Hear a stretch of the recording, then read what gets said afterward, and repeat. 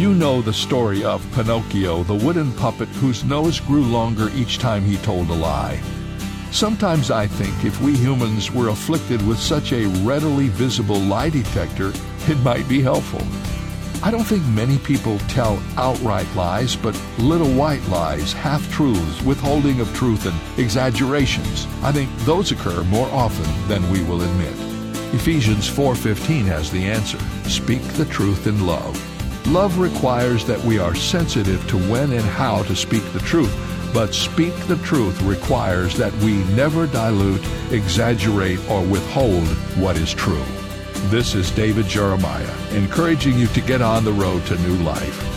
Discover God's reasons for honesty on Route 66. Route 66, driving the word home. Log on to Route66Life.com. Start your journey home today.